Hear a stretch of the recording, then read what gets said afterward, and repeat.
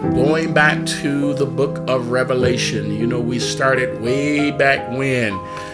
Going through Revelation, we've been going through chapter by chapter and verse by verse, and it's been a long haul, but you know what? We only have about 3 more chapters. I think there's 22, 23 chapters in Revelation. Amen. So we don't have far to go. We'll be soon done. We're going to finish up chapter 18 on tonight, and then we're going to go into chapter 19, and that is the coming of our Lord and Savior, Jesus Christ. I know we all been waiting on that. Amen. When he shall crack the sky and say, "Come, my people, come." Amen. So it's getting exciting, and I want to let us look to the Lord as never before. The Lord is soon to come. Amen. And certainly what we have covered in Revelation, it ought to jump off the page at you. My God, when they ask Jesus, "When shall these things be? The sign of thy coming and the end of the world." What did he say? "See that no man deceive you." I was just looking at the news. Joe Scarborough, he was talking about how even the evangelicals in his church, how they were separated 4 years. They have been believing this lie. And even the news commentator was saying, you know, some of my evangelical friends ought to read the scriptures, and said many false prophets will come. My God, false prophets will come and deceive many. And, you know, we ought to see when we talk about this last empire that's being brought to an end, amen, we ought to see the formation of it now. People have an appetite for lies. They have an appetite for deception. They don't care nothing about being the truth. They have an appetite for a one world government, a supreme leader. They don't care how he treats or if he shares the truth and they're willing to go to war and kill folk over a lie. I don't care how much you tell them, you know, none of this has been proven. It's gone to court after court. There is no mass voter fraud in existence. Even those of their own party denounce it and say it's not true. Come on, somebody, you have been lied to. President Trump did not win this election. But just because of one man said. And that goes way back to even when the children were in Egypt. And that's why God said, I'm going to let Pharaoh know. The children, that's all they knew was Pharaoh. It wasn't raining outside until Pharaoh said it was. Now, it may have been a bright sunny day, but if Pharaoh said it was raining, it was raining. That's all they knew. But what did God do? He came and delivered us. My God. But people are they're being deceived. Their minds are being controlled. They don't need facts anymore. We're living in a time of alternate facts, alternate truths. I have my truth and you can have your truth. Come on, somebody. My God. And you know, I often talked about how they can't look at a set of facts and discern truth. They can't even look at facts and come away with truth. Why? Because their minds are deceived. And what we're reading in Revelation ought to be jumping off the page. It ought to be that final world empire is being formed right now. And where we are in Revelation, God is bringing it to an end. Amen. Because that Antichrist that comes but for to conquer and to conquering and to conquer, God is going to give him the leeway. He's going to let him build this final empire. And when God gets done, when God gets through, he's going to bring it to an end. And that's what we're reading. This false church, amen, or the false prophet, the woman that's riding upon the beast. It's a two-part. You have the church. The woman represents the church, the false prophet, the false church. And then we have the beast, which is the government. The beast upon which she ride is the unity of nations, the government. Remember, there was a tower, and then they built a city and a tower. We go back to Genesis, the 11th chapter. They built a city and a tower. Now, the tower was to go to heaven. Come on, somebody. That was the religious piece, but they built the city. All right, we've been dealing with in chapter 17, the woman, which was the religious piece. And interestingly enough, it was destroyed by the beast which she's riding on. The business end of things. Amen. Do you see the correlation? So what started way back in Genesis, the original Babylon, and we've shown that beast that has the 7 heads. You all remember it. We shared that. Go back to the previous Bible class. There's too much information for me to go back and recap all of that.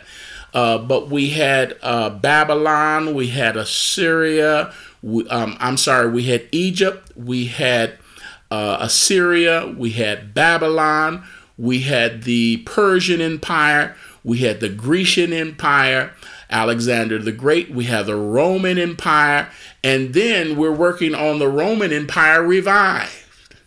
Come on, somebody. And I showed all of the slides, talk about the 8th king, but he was part of the 7. That's the revived Roman Empire. All of those things I've shared with you on charts. Go back and read them, because this last empire is being built right now, and the modern day and time in which we live.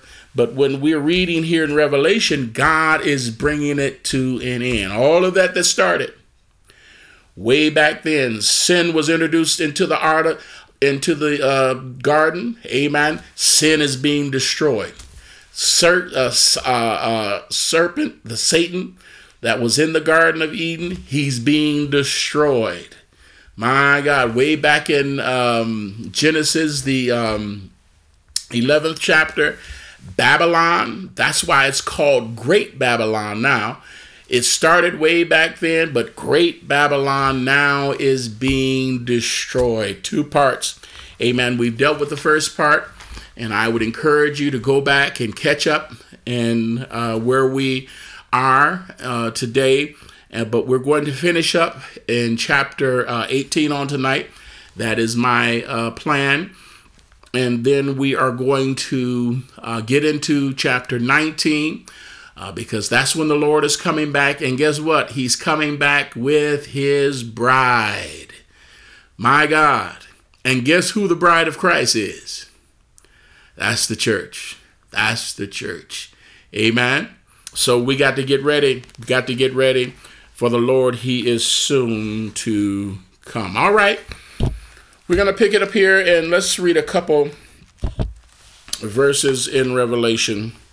The 18th chapter. He said, "And after these things I saw another angel come down from heaven, having great power, and the earth lightened with his glory. And he cried mightily with a strong voice, saying, Babylon the great is fallen, and is become the habitation of devils, and and the hold of every foul spirit, and a cage of every unclean and hateful bird. For all the nations have drunk of the wine of the wrath of her fornication, and the kings of the earth have committed fornication with her, and all the merchants of the earth are waxed rich through the abundance of her delicacies." Oh my God. So this business end, the unity of nations that have come against the people of Israel, God is bringing it to an end. And this is that final Babylon, the Antichrist. The one that's going to come, that's going to have all the answers. Amen. Going to a one world government, one currency, one economic system, one supreme leader, one health care, all of these things. He's going to go and have the answer for peace and for world hunger.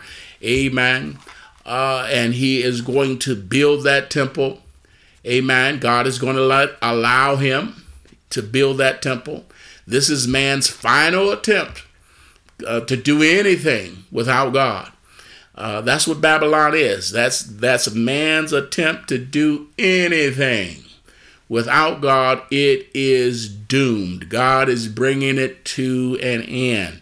And as a matter of fact, he's going to have great success because God is going to allow him to a certain point. But God then is going to bring it to an end. And like I say, if you haven't got to the back to the beginning of chapter 18, go back to that. I believe it's part 30 of Revelation, and I do a lot of explaining. I share the charts. I share the scriptures. Amen. This is the final Babylon that's being built. That was built is now being destroyed. God is bringing it to an end. All right, let's pick up where we left off. All right, we're going to go down to verse 11. Verse 11 of Revelation 18. And we're going to read all the way through verse 20. Look, it says, "And the merchants of the earth shall weep and mourn over her, for no man buyeth their merchandise any more. For the merchants of gold and of silver and precious stones and of pearls and of fine linen and purple and silk and scarlet and all thine wood and all manner of vessels of ivory and all manner of vessels of the most precious wood and of brass and of iron and of marble, and of cinnamon, and of odors, and ointments, and frankincense, and wine, and oil, and fine flour, and wheat, and beasts, and sheep, horses, chariots, slaves, souls of men," my God, "and the fruits that thine soul lusted after are departed from thee, and all the things which were dainty are goodly are departed from thee, and thou shalt find them no more at all.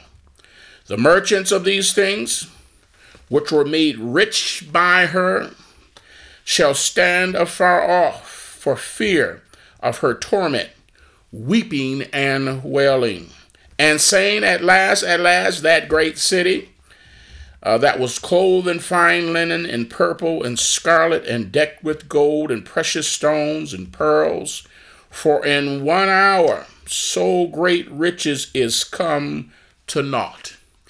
And every shipmaster and all the company in ships and sailors, and as many as trade by sea, stood afar off and cried when they saw the smoke of her burning, saying, What city is like unto this great city? And they cast dust on their heads and cried, weeping and wailing, saying, At last, that great city wherein were made rich all that had ships in the sea by reason of her costliness. For in 1 hour she is made desolate. Rejoice over her, thou heaven, and ye holy apostles and prophets, for God has avenged you on her." My God. This church, the Bible said she's living deliciously. Come on, somebody. When we talked about the city of 7 hills upon which the church sits. We talked about all of those colors of scarlet and purple. Amen. All of her fine linen, all of those stones, diamonds and pearls and onyx, all of those fine stones and precious rubies. amen, that is in the church, amen. I have not been to Vatican City, but I have been told that there are many portraits that sit on the wall, and they're not great big portraits, just your average size portrait. The average cost is about $1 million. Oh, she's living deliciously. The church is doing fine and well. Matter of fact, it all survives off of an economy. There's an economic increase to do business with the Catholic Church because it is so huge. It is so vast. There's much money involved in the upkeep of the church. Remember, we're dealing with the business end of it now. This is show me the money, follow the money.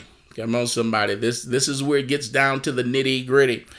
It says, and the merchants, I'm going back to verse 11, and the merchants of the earth shall weep and mourn over her, for no man buyeth their merchandise anymore.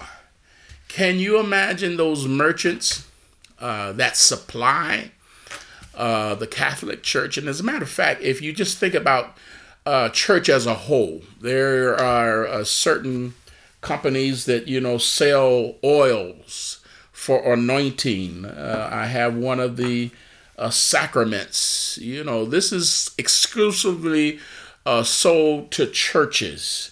Sound equipment, video equipment. These merchants are getting rich selling just to church baptistries, baptismal clothes, and those robes for the priesthood, and all of those things. It's millions and millions of dollars in that industry. But now we're just talking about the business end of the Catholic Church. When God brings it to naught, look what it says. And the merchants of the earth shall weep and mourn over her. Why? Because the church is not buying our stuff no more. We can't sell to the church no more. My God, she's being destroyed. I was starting to do a little research, and I haven't finished it, and I don't even know if I will, but I was just looking at, some of the things concerning the Pope. The thousands of dollars that's in the crucifix, the pearls that are in his vesture and his robe. I did a little research on the Pope Mobile, and I was sharing with my son Avery. You would think that's just a little golf cart. No, that ain't no little golf cart. That golf cart is made by Mercedes-Benz. That plexiglass on that golf cart, that is bulletproof plexiglass. It has a Mercedes-built, special-made engine in it. It's a V8. It will go from 1 mile an hour to 60 miles an hour in 6 seconds. It has a top speed of, I think it was 180 miles an hour. And the cost of it is about $300,000. I'm talking about just the Pope Mobile. My God, and people get mad at me because I drive an Escalade. Go on, mess with the Pope, leave me alone. My God, the merchants, Mercedes-Benz is going to say, my God, we can't. That's just one Pope Mobile. He has multiple. $300,000, just the Pope Mobile. So when God lay this church desolate and cut her down, the merchants of the earth, Mercedes-Benz is going to be saying, my goodness, we can't sell no more Pope Mobile. She's being destroyed. They're going to cry. No, why? For no man buyeth their merchandise anymore. What is that merchandise? He said the merchandise of gold and of silver, precious stones, pearls. Now we're reading a shopping list of things that the Catholic Church buy on a regular basis.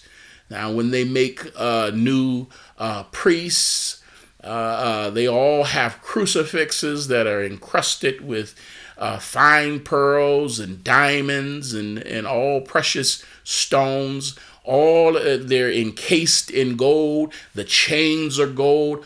All of that is big money. Big money. All right. Fine linen and purple and silk and scarlet. There's those colors. I shared with you those slides of those new priests that were being dedicated and the colors that they wore. Of fine wood, all manner of vessels of ivory, all manner of vessels of the most precious wood, and of brass, iron, marble, cinnamon, come on somebody, odors and ointments, frankincense, and wine, and oil, and fine flour, and wheat, and beasts, and sheep, and horses, and chariots, slaves, and souls of men, my God. And the fruits of thy soul lusted after are departed from you. All of that stuff that you have lived deliciously upon. Remember, Babylon said, I'll never be a widow. I'll never suffer loss. And we read that not only in Revelation, but we read it in Isaiah. It said it for verbatim. Isaiah prophesied about the doom, get out of Babylon, and said, I'll never be a widow. What does that mean? Jesus, whenever he wanted to use an example, he would always use a widow. All right. We can think of some. Ruth. We can think of the widow that came before the unjust judge. Amen. We can think of Naomi. Amen. He always would point to a widow. Amen. And Babylon say, I will never be a widow. I will never suffer loss. My God, God will never use me. Come on, somebody. I'm sufficient. And that's what we're reading here. This false church is saying, I'm sufficient of myself. I don't need God. That's the definition of Babylon. Man's attempt to do anything and reach to heaven. God said, you'll never reach heaven without me. Let us build us a tower to make a name for ourselves. Come on, somebody. That original Babylon, this is the same Babylon. And it's saying we have all of this and we don't need God. All right. Look what it says. And the fruit that thy soul lusted after are departed from thee. And all these things which were dainty and goodly are departed from thee. And thou shalt find them no more at all. God is saying, I'm cutting you off. You're doomed. And when we see that in this particular 18th chapter of Revelation, we see at last, that can be substituted woe. God said, when he says woe, it's serious. When he says woe, it's very serious. That means you're doomed. Come on, somebody. My God, woe unto them through whom offenses come. That's a dangerous position to be in. But when we see woe unto you, Chorazin, Bethsaida, those places don't exist anymore. When God says woe, they don't exist anymore. And we see that being used at last. Doom, her ruin is come. God is not going to change his mind. This is the final end to the final Babylon. My God, God is bringing it to an end. All of these goodly things are departed from thee. Thou shalt find them no more at all. Look at the merchants of these things, which were made rich by her, shall stand afar off for the fear of her torment, weeping and wailing. All of these things, the suppliers, somebody, to this false church is going to weep and wail. All of our livelihood now is gone. The money that we used to make. My goodness, if you think about all of the gold, the ornate things of St. Peter's Basilica that's in Vatican City, that they have to have a serious supplier for all of that riches that go into the, an art supplier to supply art, and those frames that the artwork go into that are made of ornate gold and all kinds of precious silver. She has all of that. She's living deliciously. Go back and read chapter 18. My God, God said, your final ruin is coming. And even your merchants, they're going to cry and they're going to weep because their livelihood is gone. All right. Saying, here it is again, at last, that great city that was clothed in fine linen and purple and scarlet and decked with gold and precious stones and pearls, for in 1 hour so great riches is come to naught. In 1 hour, just, it don't take God long to do anything. Come on, somebody. My God, one of the worst things individuals can think is, I don't need God. I can do it on my own. We don't need gold that's been tried in the fire. We got our own gold. Come on, somebody. We don't need your silver. We got our own silver. I'll never be a widow. I will never suffer need. I'm self-sufficient. I don't need God. That's the very definition of Babylon, trying to achieve anything without God. I don't care whether it's an educational system, a healthcare system, your finances, your marriage. Come on, somebody. My God. Somebody said, I can do all things through Christ. Come on, somebody. And without him, I'm as a ship without a sail. Just sailing, drifting, never able to make my mark. Come on, somebody. Because without him, nothing is possible. 1 hour, your great riches is come to naught. And look at this. Every shipmaster, things that arrive by the sea, and all the company of ships and sailors, and as many as trade by sea. My God, how much stuff we got coming from China nowadays, being imported. Stood afar off. What did they do?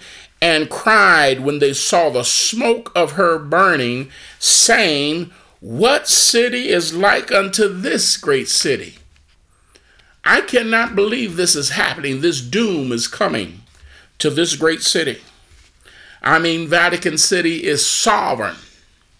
Don't have to answer to nobody, and not even God. Come on, somebody. What city is like unto this city? And we can't believe it. It's coming to an end. Come on, somebody.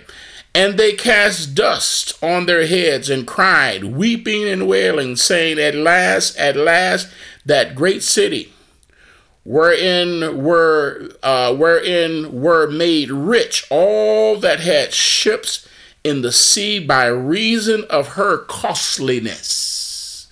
Somebody had to supply all of those incense and pearls and gold and silver and linen and silk and scarlet.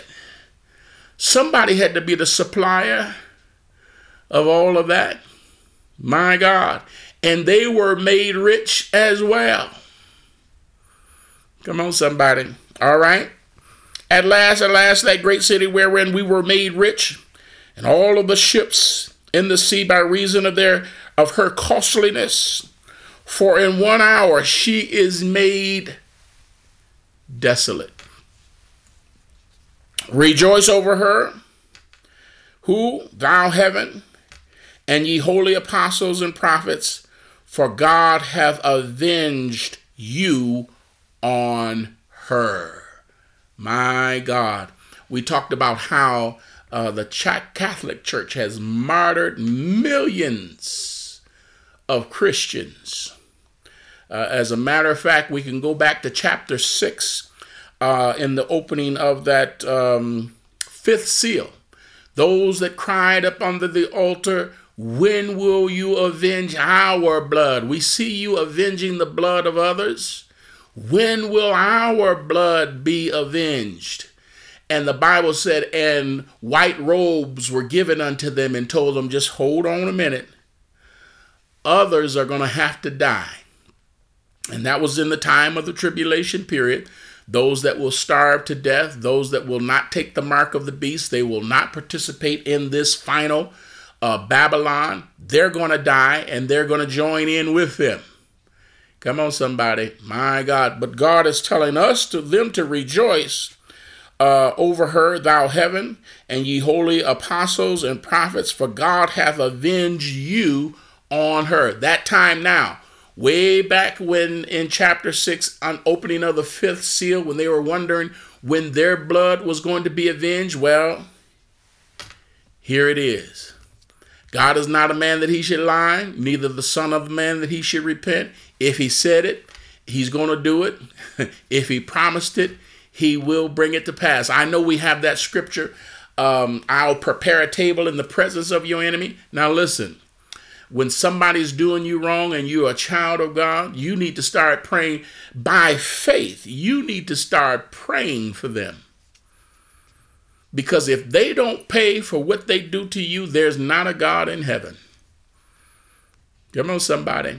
That's why we don't have to fight our battles. We can let God do the fighting for us.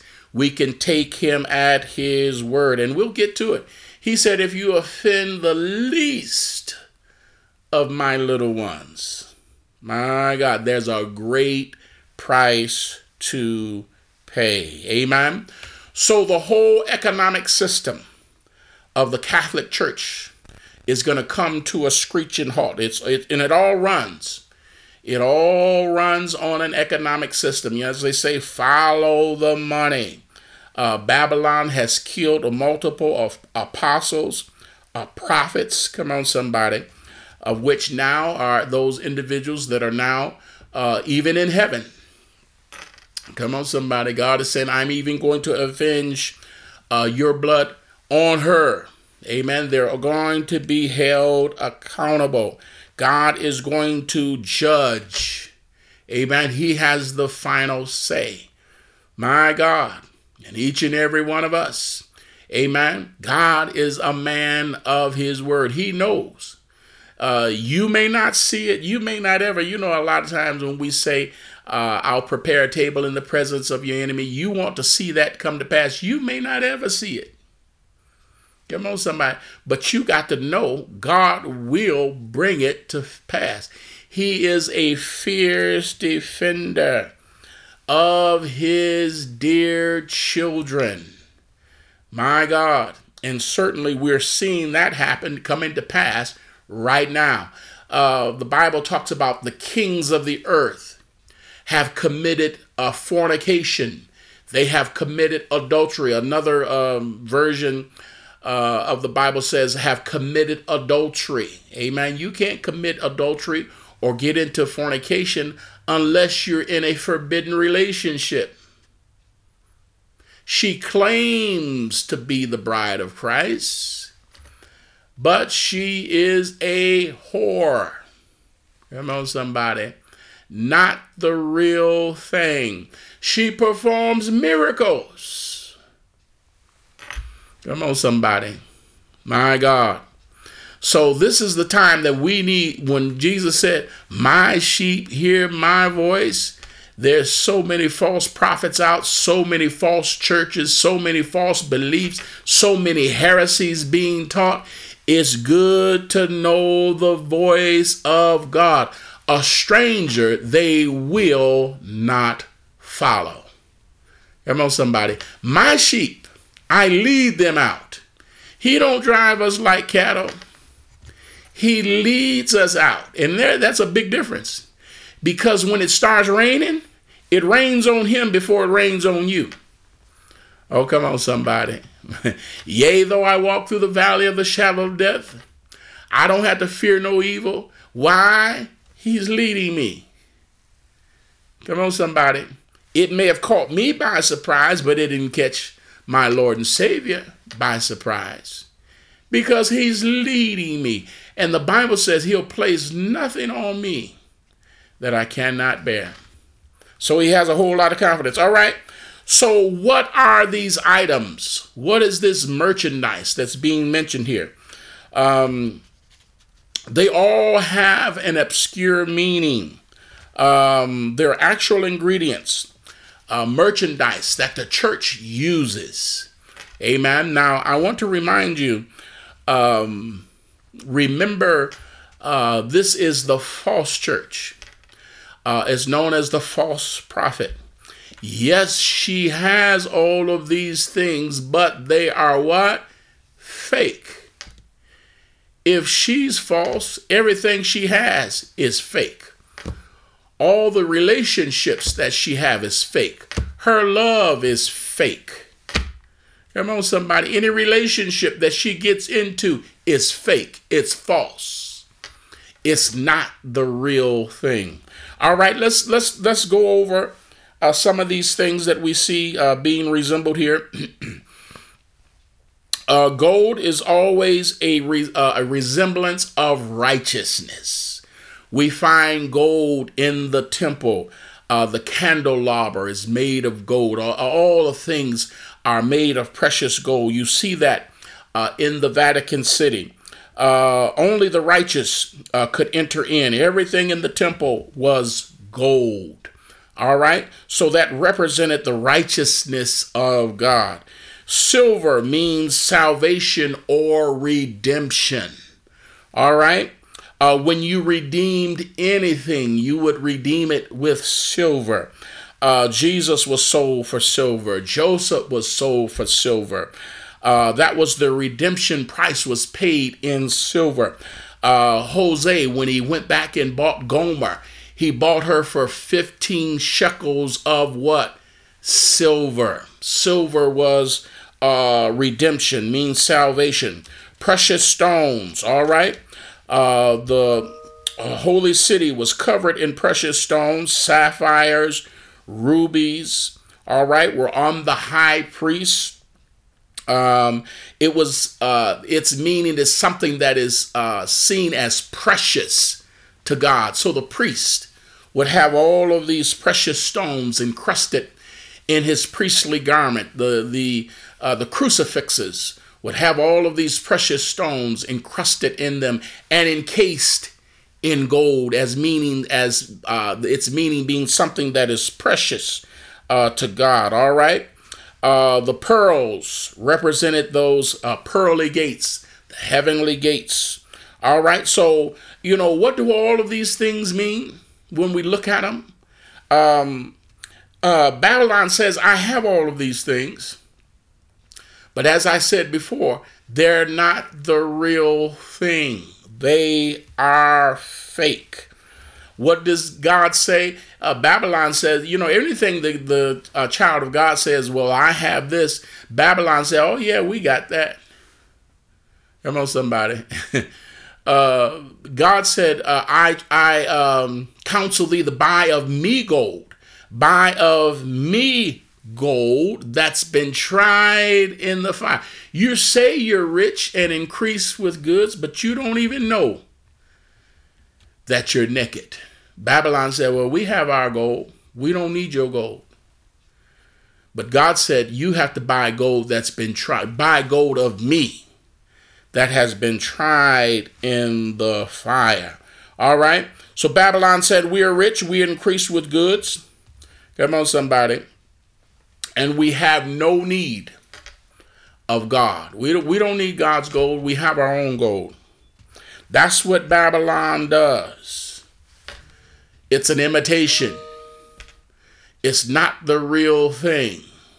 It's a false church. Come on, somebody. It's a false prophet. It's not the real thing. All right. So gold was the righteousness, represented the righteousness. The temple was full of it. They said we have our own gold. We don't need God's gold. All right. We have no need of righteousness because we have our righteousness. Come on, somebody. And what did Jesus say? Your righteousness is as of what? Filthy rags. But Babylon says, no, we got our own gold. When they were banging on Lot's door, give us those men. Isn't it funny how the saints, the church, is always the one, we're the bad person because we don't agree with their righteousness. We don't adopt their views. Come on, somebody. You're discriminatory because you don't clap and applaud them when two men get married. You're the one that's being discriminatory. You're the bad one. But when they were banging on Lot's door, listen, I'm not banging on your door. You banging on my door. Come on, somebody. It's always the church fault that, we can't do. I know you have your view of marriage, but we have our own view of marriage. And we don't want to go back to Lot. All of those men were married, but they were doing their own. Women that were married and had not seen a man, hadn't been with a man. What kind of marriage is that? Who were they marrying? Well, we have our view of marriage, and shame on you because you don't see or adopt our view of marriage. We don't need God's righteousness. We have our own righteousness. All right? Silver, we don't have no need to be saved. The false church say you're saved already. One of the favorite things is come as you are. Come on, somebody. We don't need to be redeemed of God. We justify ourselves. We redeem ourselves. Come as you are is talking to the sinner. And then let God, come on, somebody, change you and make you and mold you what he would have you to be. Come on, somebody. Let the words of my mouth and the meditation of my heart be acceptable and not in my own sight. And that's what they're saying. We don't need the redemption of God. We can redeem and justify our own selves. Come on, somebody. My God. I'm reminded of Ron Reagan, the famous atheist. He said, on my way to hell, and he's proud of it. Not afraid of burning. I'm Ron Reagan. Not afraid of burning in hell. I don't have no need to be saved by your God. I justify myself. I'm an atheist. I don't believe in God. Come on, somebody. My God. Won't even come to the acknowledge that you're guilty and you're in need of saving, in need of redemption. I don't need God's redemption. I'm Ron Reagan, not afraid of burning in hell. Lord have mercy. Pearls, indicative of the pearly gates to get into heaven. Well, we don't need the pearly gates. We have our own pearls, and there's many ways of getting into heaven. You have your way of getting into heaven. We have our own way of getting into heaven. You all seeing the significance of this now? She has all of these things. She has all of the array, the fine linen and the pearls and the stones and the gold and the silver, but it's all fake. She's the false church. She's the false prophet. She has her own way of getting into heaven. I don't have to get into heaven your way. all of that stuff you're talking about, be baptized in Jesus' name and being filled up with the precious gift of the Holy Ghost, and Jesus, the only name given under heaven among men whereby we must be saved. We don't need that. Come on, somebody. We have our own pearls. We'll make our own gates. There's multiple ways of getting into heaven. All right. I've had the privilege of going into a Catholic funeral one time, and it'll catch you by surprise if you're not aware of what's going to happen at this funeral. But they gave communion at the funeral, and they have a chant. Most of the chant, the response in the audience, Holy Mary, Mother of Jesus. The priest will say something, and then they will respond, Holy Mary, Mother of Jesus. And the first time it happened, I kind of looked, I thought the lady was saying something to me, but I finally caught on. They got a chant, Holy Mary, Mother of Jesus, absolve us our sins. And the priest, he prays you into purgatory. He takes the wine and he drinks your sins. He takes the incense. Anybody ever been to a Catholic funeral? and he goes around the casket. Oh my God. We don't need your way of getting in. We have our own way of getting into heaven. How can a priest drink my sins away?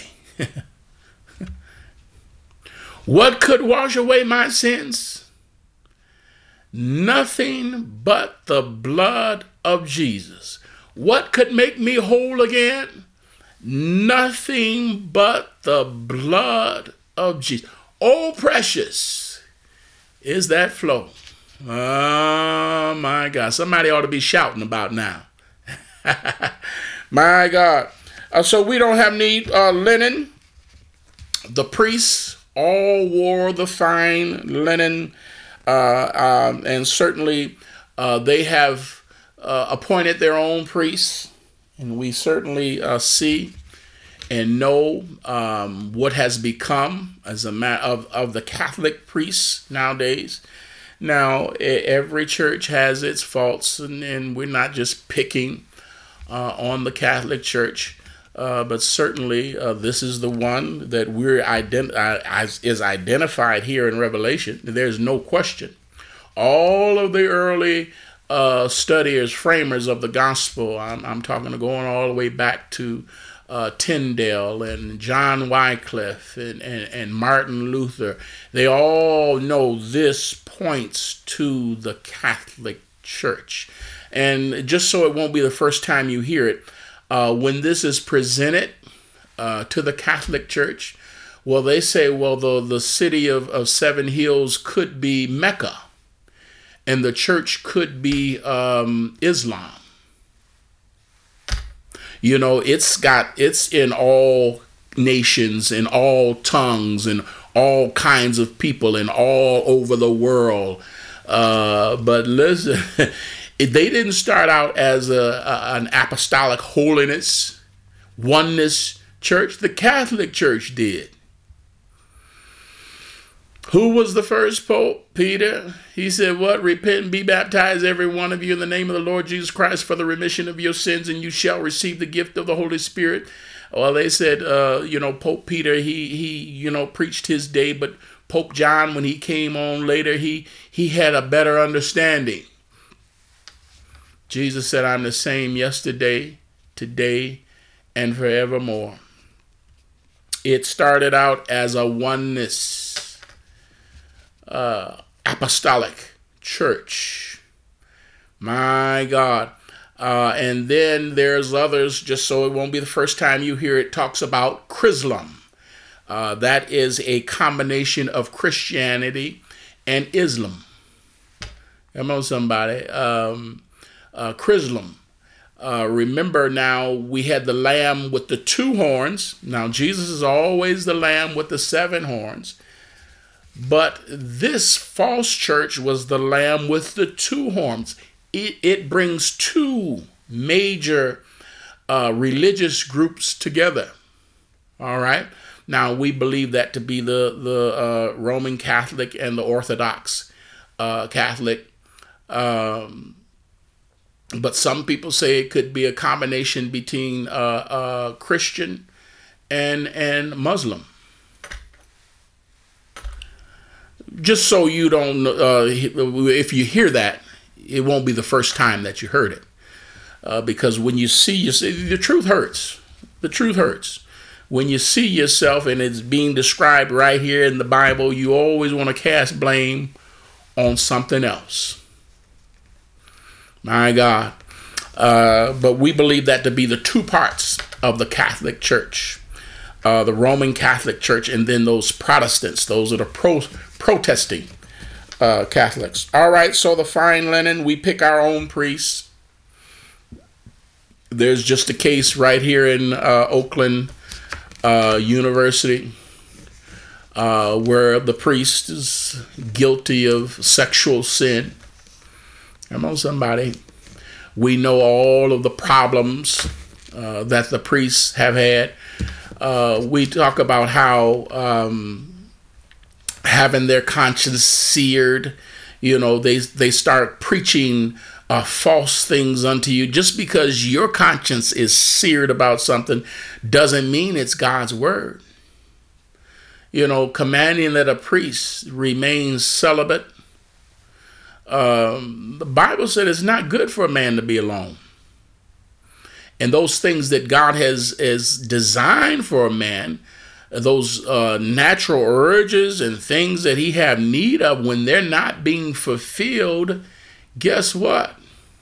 They get fulfilled some other way.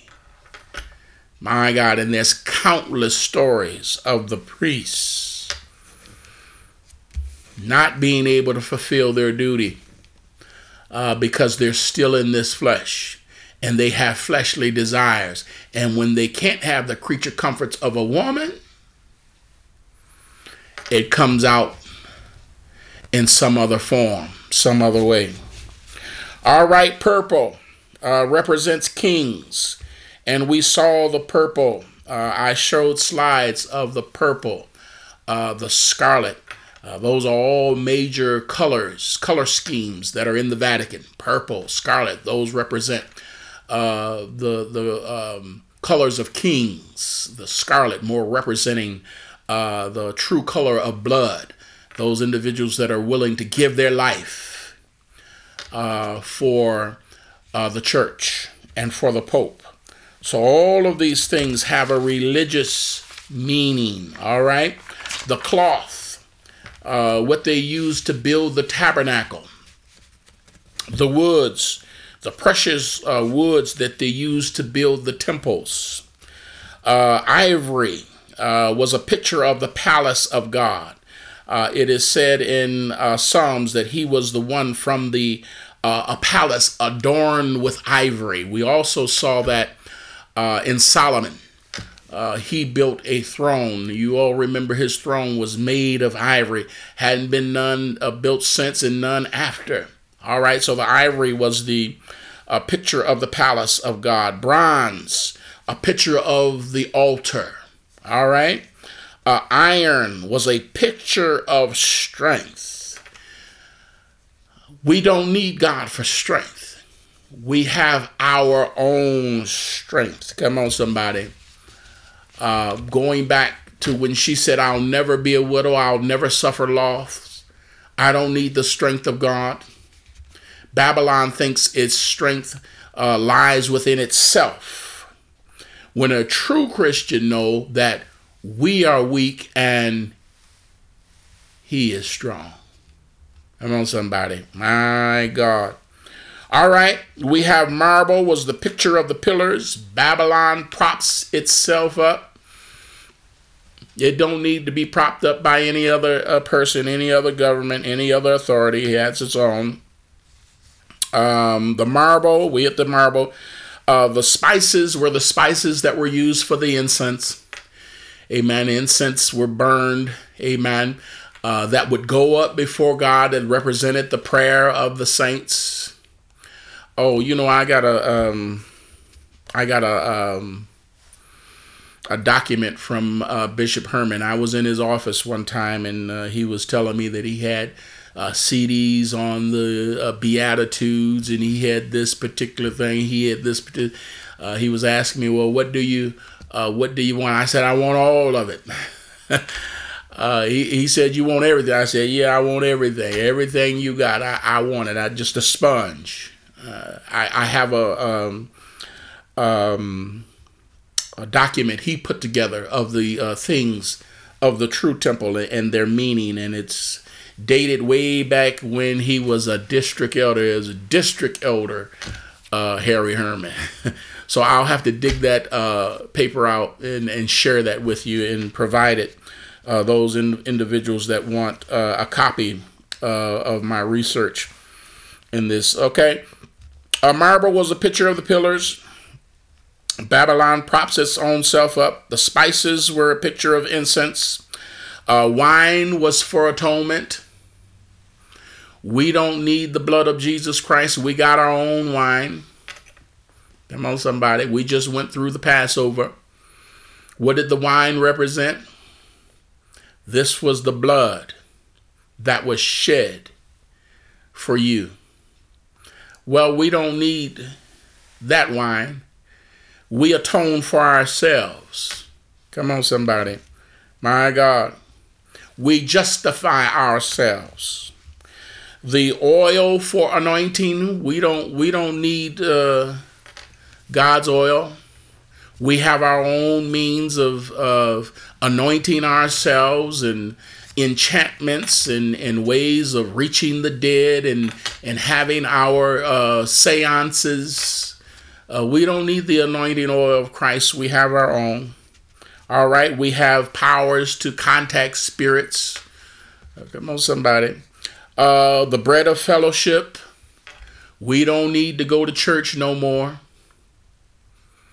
Come on, somebody. When the Bible says, forsake not the assembling of yourselves as the manner of some are, but exhorting one another even the more.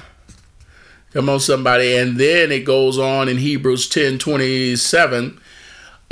When we know this and don't do it, it becomes a willful sin. And he said, there remaineth no more sacrifice of sin. You walked right out of your blood covering. So the bread represented the bread of fellowship. We don't have to go to church no more. We go to God all by ourselves. We don't need fellowship. The animals were a sign of accumulated blessing. Chariots represented power. Come on, somebody. We don't need no protection, no power from God. We have our own might. We have our own power. What does Psalms 20:7 says? Some men trust in chariots and some in horses, but we will remember what? The name of our God. My God. So the chariots represented power. Slaves represented wealth. Amen. So Babylon claims to have anything that the average Christian says that it has.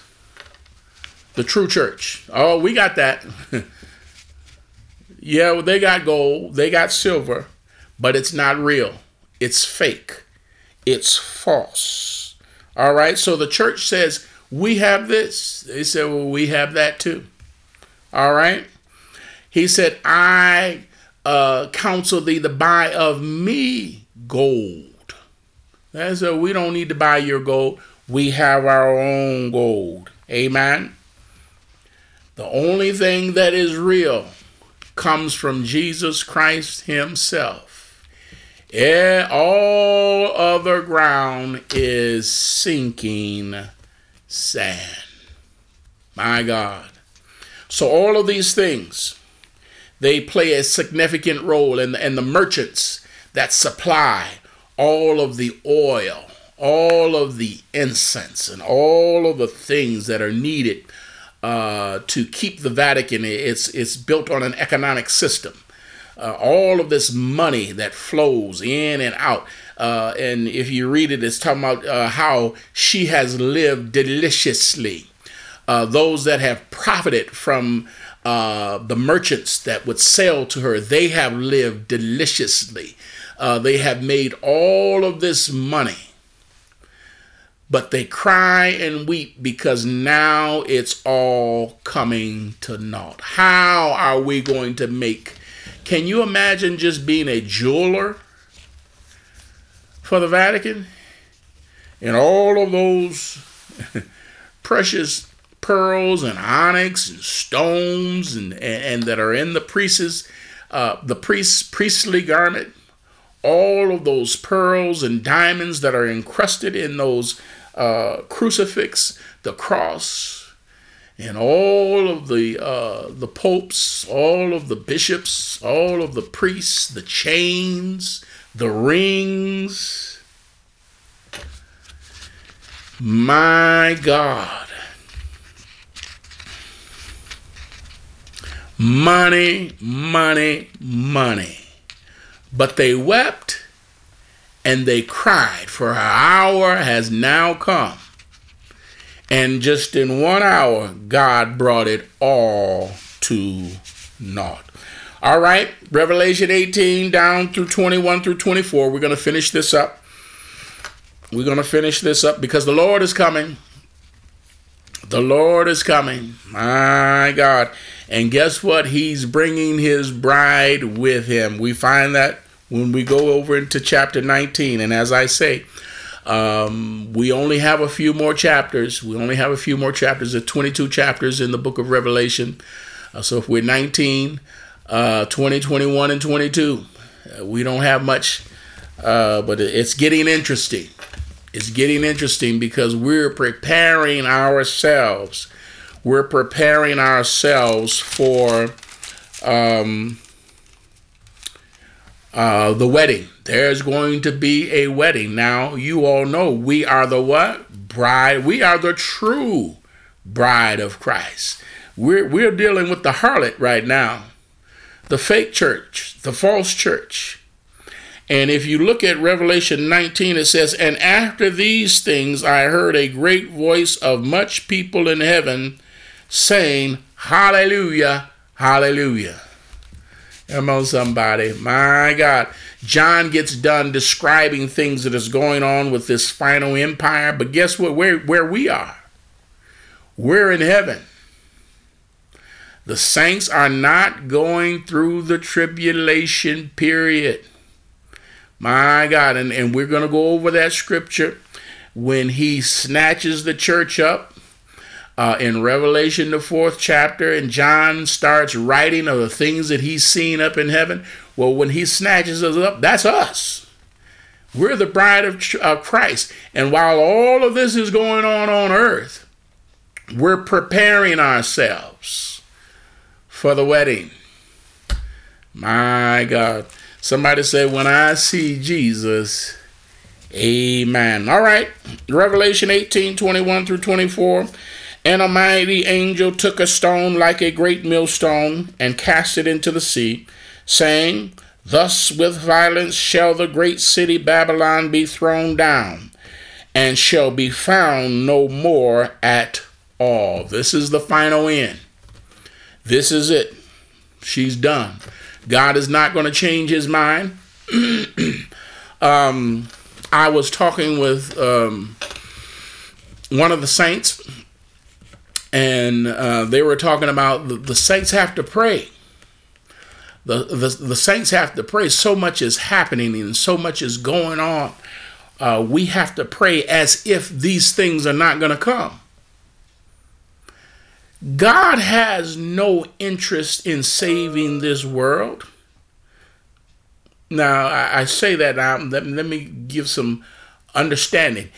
He's saving souls. He's trying to save us. This world, I started out this chapter in chapter 18. Said, next to Jerusalem, Babylon is there's more writing in the Babylon about Babylon than any other city. Jerusalem has the most written about it in the Bible. Babylon is the next city. Why so much information? We went to Jeremiah. Jeremiah said, get out of Babylon. We went to Isaiah. Go back and read it. Get out of Babylon. Why is there so much information in the Bible about Babylon? Because we're living in Babylon. My God, we're coming to that one world order, that deep state, that one world economy, this one world system. It's being formed right now. We're living in Babylon. We can't be so tied to this world that when God comes and snatches out, we're so in love with Babylon that we're not ready to go. Come on, somebody. God has no interest in saving this world. He's going to destroy it. Everything that's seen is temporal. Everything that's not seen is eternal. This world is going to burn with a fervent heat. Everything that you see. Come on, somebody. And if he don't snatch you out, it's all going to be burned. Lot was an example. It was a pattern. The angel said, we coming to get you out of here, Lot. And as a matter of fact, the angel said, we can't burn, we can't destroy this city until we get you out of here. Come on, somebody. God knows how to deliver the righteous. We're waiting for the coming of the Lord. God is going to snatch his church out just before the destruction. That's a pattern. Lot, we're bringing you out. Those angels that forced themselves on the house, banging on the door, talking about we want those men. Well, the angels opened up the door and snatched Lot back in and closed the door. We got to get you out of here. And you can't be so tied to this world that you're not ready to go. That's a pattern of things to come. The Bible talks about how Lot was vexed with the way the world was going, how they were overtaking, going after strange flesh. Come on, somebody. It had vexed his spirit.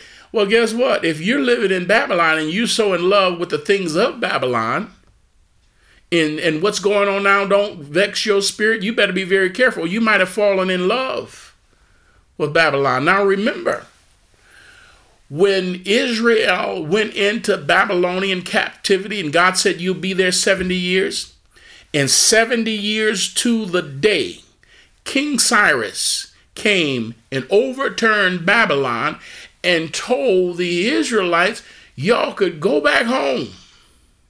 Most of them stayed because they fell in love with Babylon. Now remember, Jerusalem had walls. What are the walls for? To keep the heathen practices out. To keep homosexuality out. Pornography out. Gayism. Lesbianism. But when they got over to Babylon and there was no walls, and King Cyrus said, you know what, you all can go back, most of them stayed in Babylon.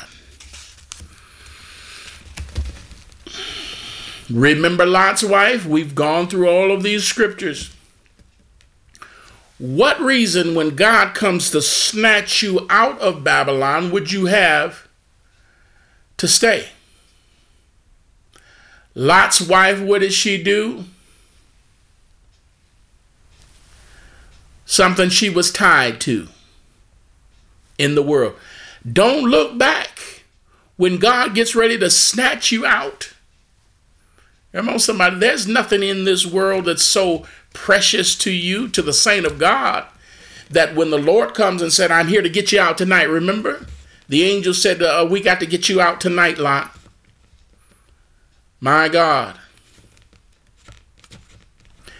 And Lot's wife looked back and turned to a pillar of salt.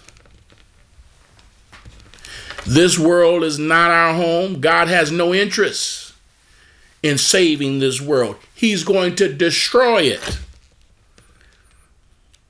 That's what we're talking about. This world is going to be destroyed. He didn't reform Sodom and Gomorrah. He burned it up. Oh, we got to pray that pray that God save us. Pray that God preserve us. Pray that God keep us. Pray that God keep my mind. Pray that God be that lamp unto my feet and that light unto my path. This world is doomed. I'm just as excited as you are about a new administration and better days are coming. And but if you read the Bible and if you believe what the Bible says, it's the beginning of sorrows. My God. My God. So when I say God don't have no interest in saving this world, well, don't waste your prayers. He's not impressed. We talked about when those early settlers had come seeking religious freedom, and they said, in God we trust, and they put it on the monetary system and all of those things that did not exist. There was no New York. There was no Motor City. There was no Chi-Town. There was no Florida Keys. There was no Miami beaches. There was no Las Vegas. There was no California. All of the Chi-Town and all of these places. God blessed us. And what happened? America has turned its back. God blessed us. And America now has turned its back on God. Doesn't want God in the educational system. We don't want him in schools anymore. So what does that mean? The school system is doomed. We don't want him in the economics. We don't put in God we trust on our bills anymore, our coins. So what then? The economic system is doomed. That's what Babylon is. Anything you try to do outside God is doomed. Healthcare system. I don't care what you try to build and what you try to achieve. This is the great Babylon that we're reading about. It started way back in Genesis 11th chapter. He's bringing it to an end right now. He has no interest in reforming this world. He's burning it up. We're living in the final Babylon. So, saints, don't waste your prayers. My God. Yes, he's looking to seek and to save that which is lost. Somebody that wants to be saved. But you see the mindset of these people that we're dealing with today.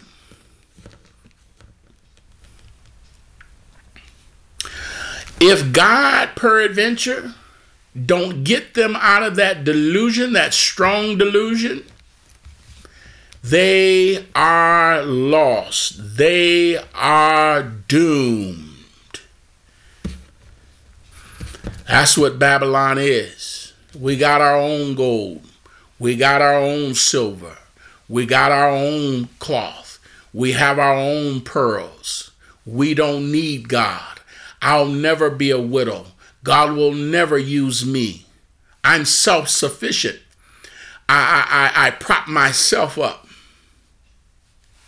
Well, here you go. You're doomed. God is bringing it to an end. Don't waste your prayers.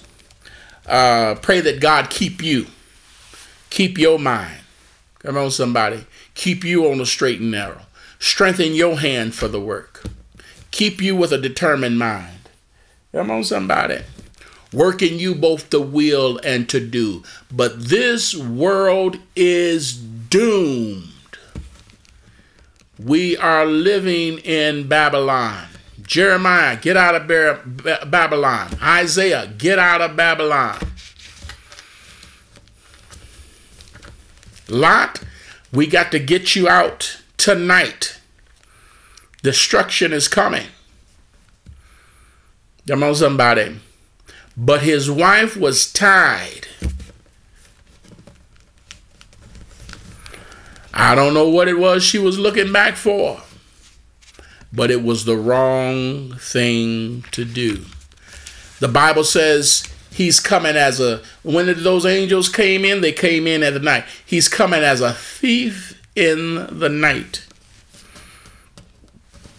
God is going to snatch us out of this world before his final doom is come. Come on, somebody. All right. I don't know where I left off. I'll start again. Revelation 18:21. And a mighty angel took up a stone like a great millstone and cast it into the sea, saying, Thus with violence shall the great city Babylon be thrown down, and shall be found no more at all. And the voices of the harpers, and the musicians, and the pipers, the trumpets, shall be heard no more at all in thee. And no craftsman, and whatsoever craft he shall be found any more in thee. And the sound of the millstone shall be heard no more at all in thee. And the light of a candle shall shine no more at all in thee. And the voice of the bridegroom and of the bride shall be heard no more at all in thee.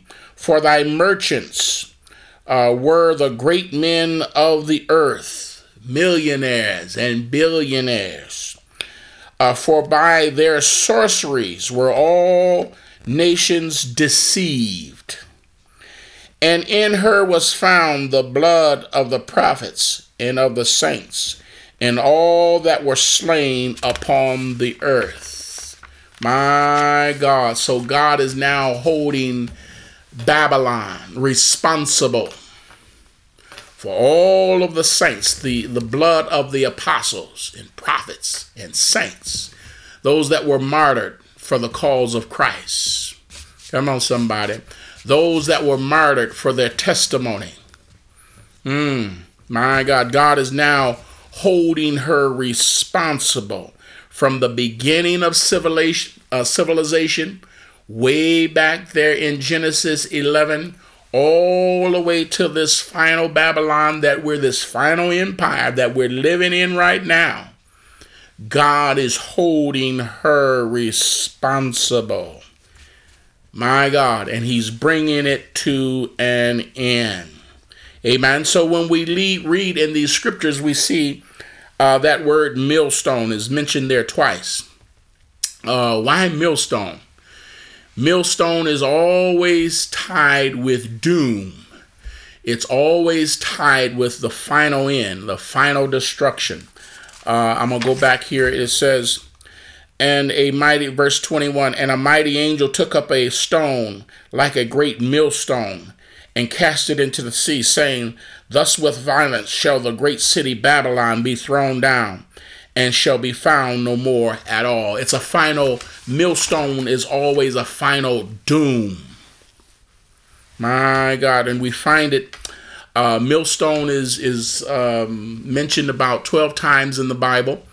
If you take out the redundancy, it's about 6 times that it's mentioned in the Bible, and it always has to do with the doom, the final end, slavery, poverty, Abimelech was killed because and you all can read about King Abimelech, who killed God's prophets. And he was coming to finish the job when he was killed with a millstone. Somebody was dropped on his head and he was killed. All right. By the way, how was the dragon, the beast, killed? The first Roman Empire. His deadly wound was healed. A millstone, a head wound. My God. We find it here, Babylon, in Isaiah 41. Babylon is destroyed by a millstone. The great Leviathan, the great dragon, he was killed with a millstone. We find that in Job 41 and 24. All right, we find it in Jeremiah 25, 10 and 12. Babylon is destroyed, laid desolate. All right, we read it here in Revelation. A millstone is cast into the sea. And we also have it in Matthew 18 and 6, when he says that he that offends the least of these little ones, the least of my little ones, he's better off having a millstone tied about his neck and what? Cast into the sea. It's the final doom, the final destruction. God is not going to change his mind. It's all over with. It has come to an end. At last, woe, woe. Come on, somebody. Be unto you a Chorazin, Bethsaida. Those places that he said, woe, woe, at last, they don't exist anymore. If he says at last, he's not changing his mind. This is the final doom of the church. It is over. And all of the merchants are going to lament. What are we going to do now? What city is great like this city? But we're sitting here watching it come to an end. My God.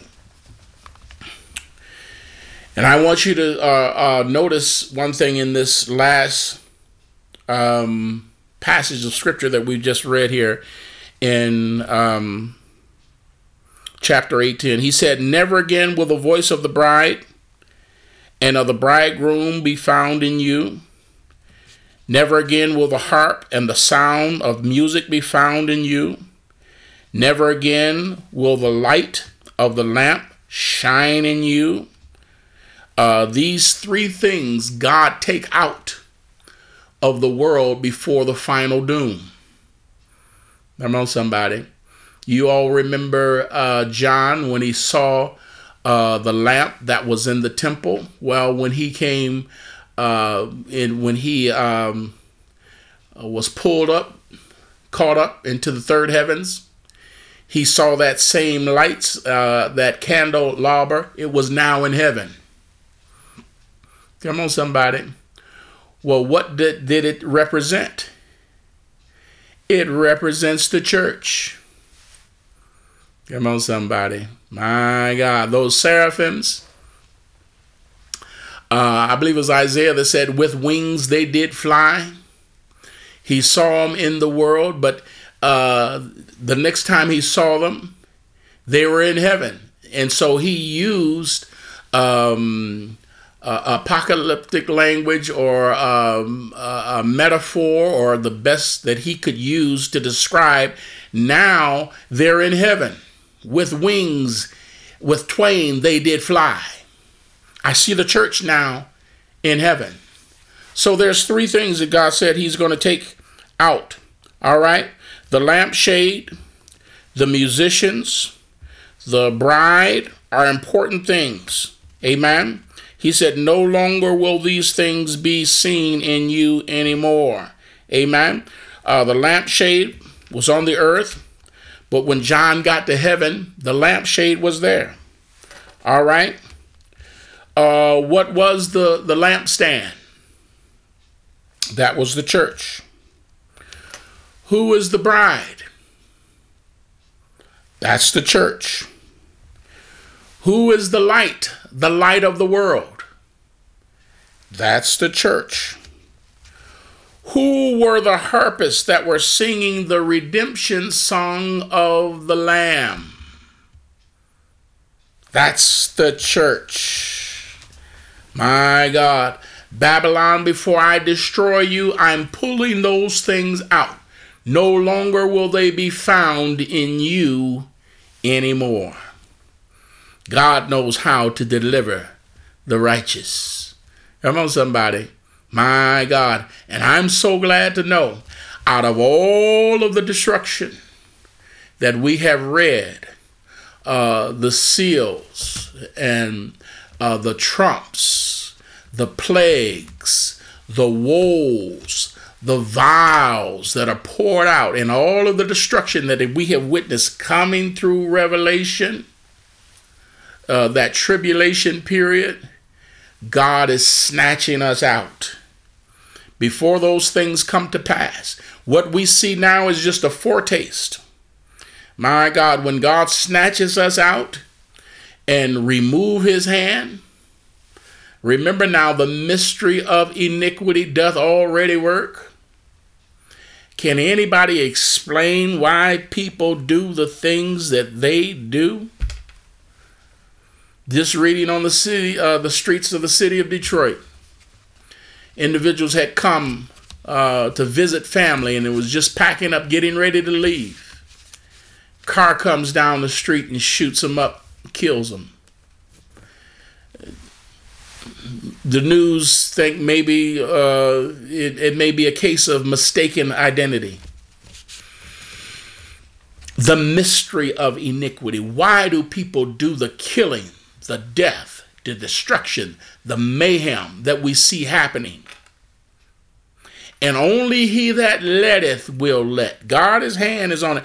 And the only reason why the devil is not given total control is because he hasn't taken us out. The lampstand, the bride, the light, the musicians, the harpists that sing the redemption song of the Lamb. That's the church. They will no longer be found in you anymore, Babylon. I'm snatching them out before I bring my final judgment upon you. God is not interested in saving this world. He's interested in saving you.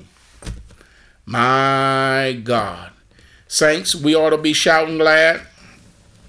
We need to prepare ourselves for what God is getting ready to do. And this study of Revelation could not be more timely.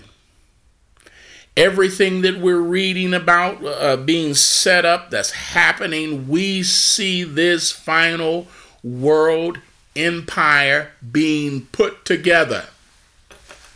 My God. And after having some means of success, now remember, this final empire is going to fight even against the remnant of Israel.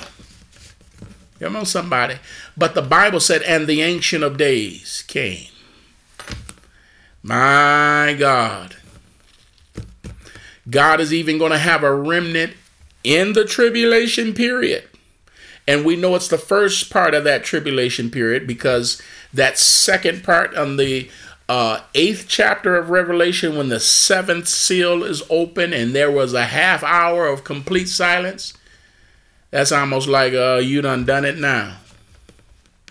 God said is enough. That's known as the great day of God's wrath. The opening up of that 7th seal is the last 3.5 years of the tribulation period. Nobody is going to be saved. In that first 3.5 years of that tribulation period, God is going to have a remnant that is going to cry to him.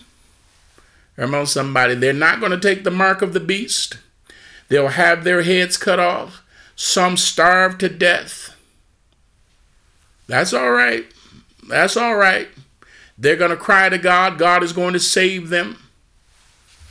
And then he's going to hold Babylon responsible for all of the blood that it has shed, all of the fornications, all of the adulteries. Going to hold her responsible. My God. Who shall be able to stand? Let us get ready. Let us get ready for the coming of our Lord and Savior Jesus Christ. And saints, listen, I don't know about you. I'm excited. I'm excited. I feel sorry for those individuals that will not repent.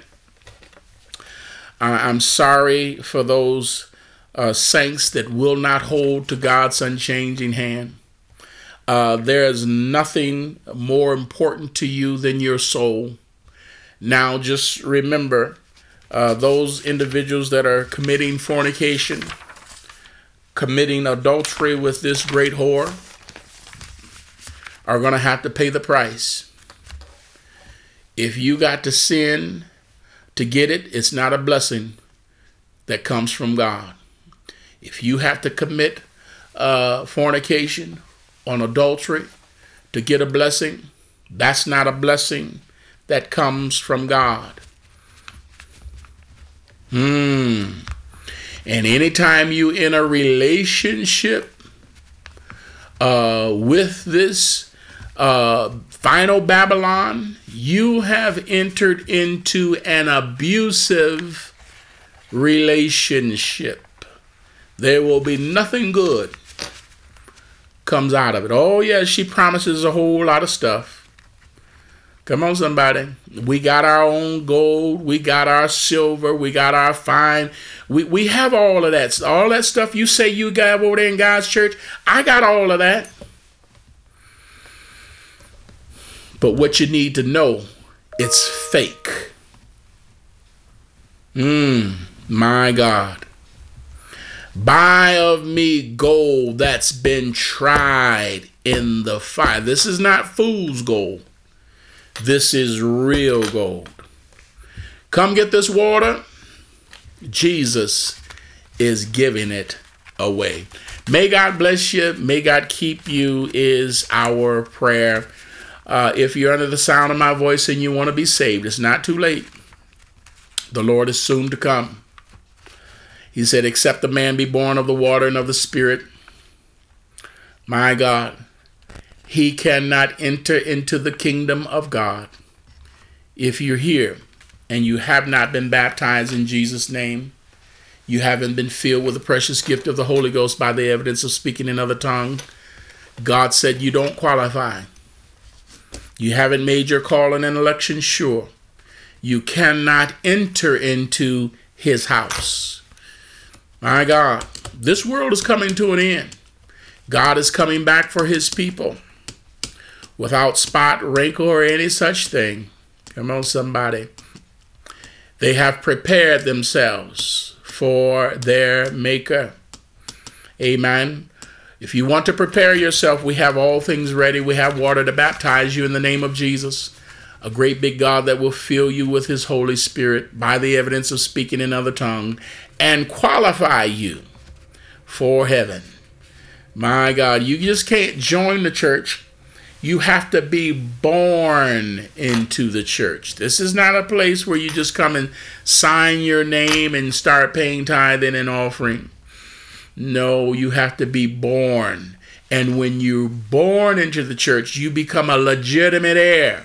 Every promise made to Abraham, every promise made in this Bible now belongs unto you. You're a legitimate heir. Come on, somebody. You're a child of God. You've been bought with a price. You've been covered by his blood. If you're here and you haven't had that experience, call me, 734-477-6891. Call me, 477-688-91 is the number. Amen. We will have ministers on staff that can counsel with you, talk with you, share with you the scripture in the word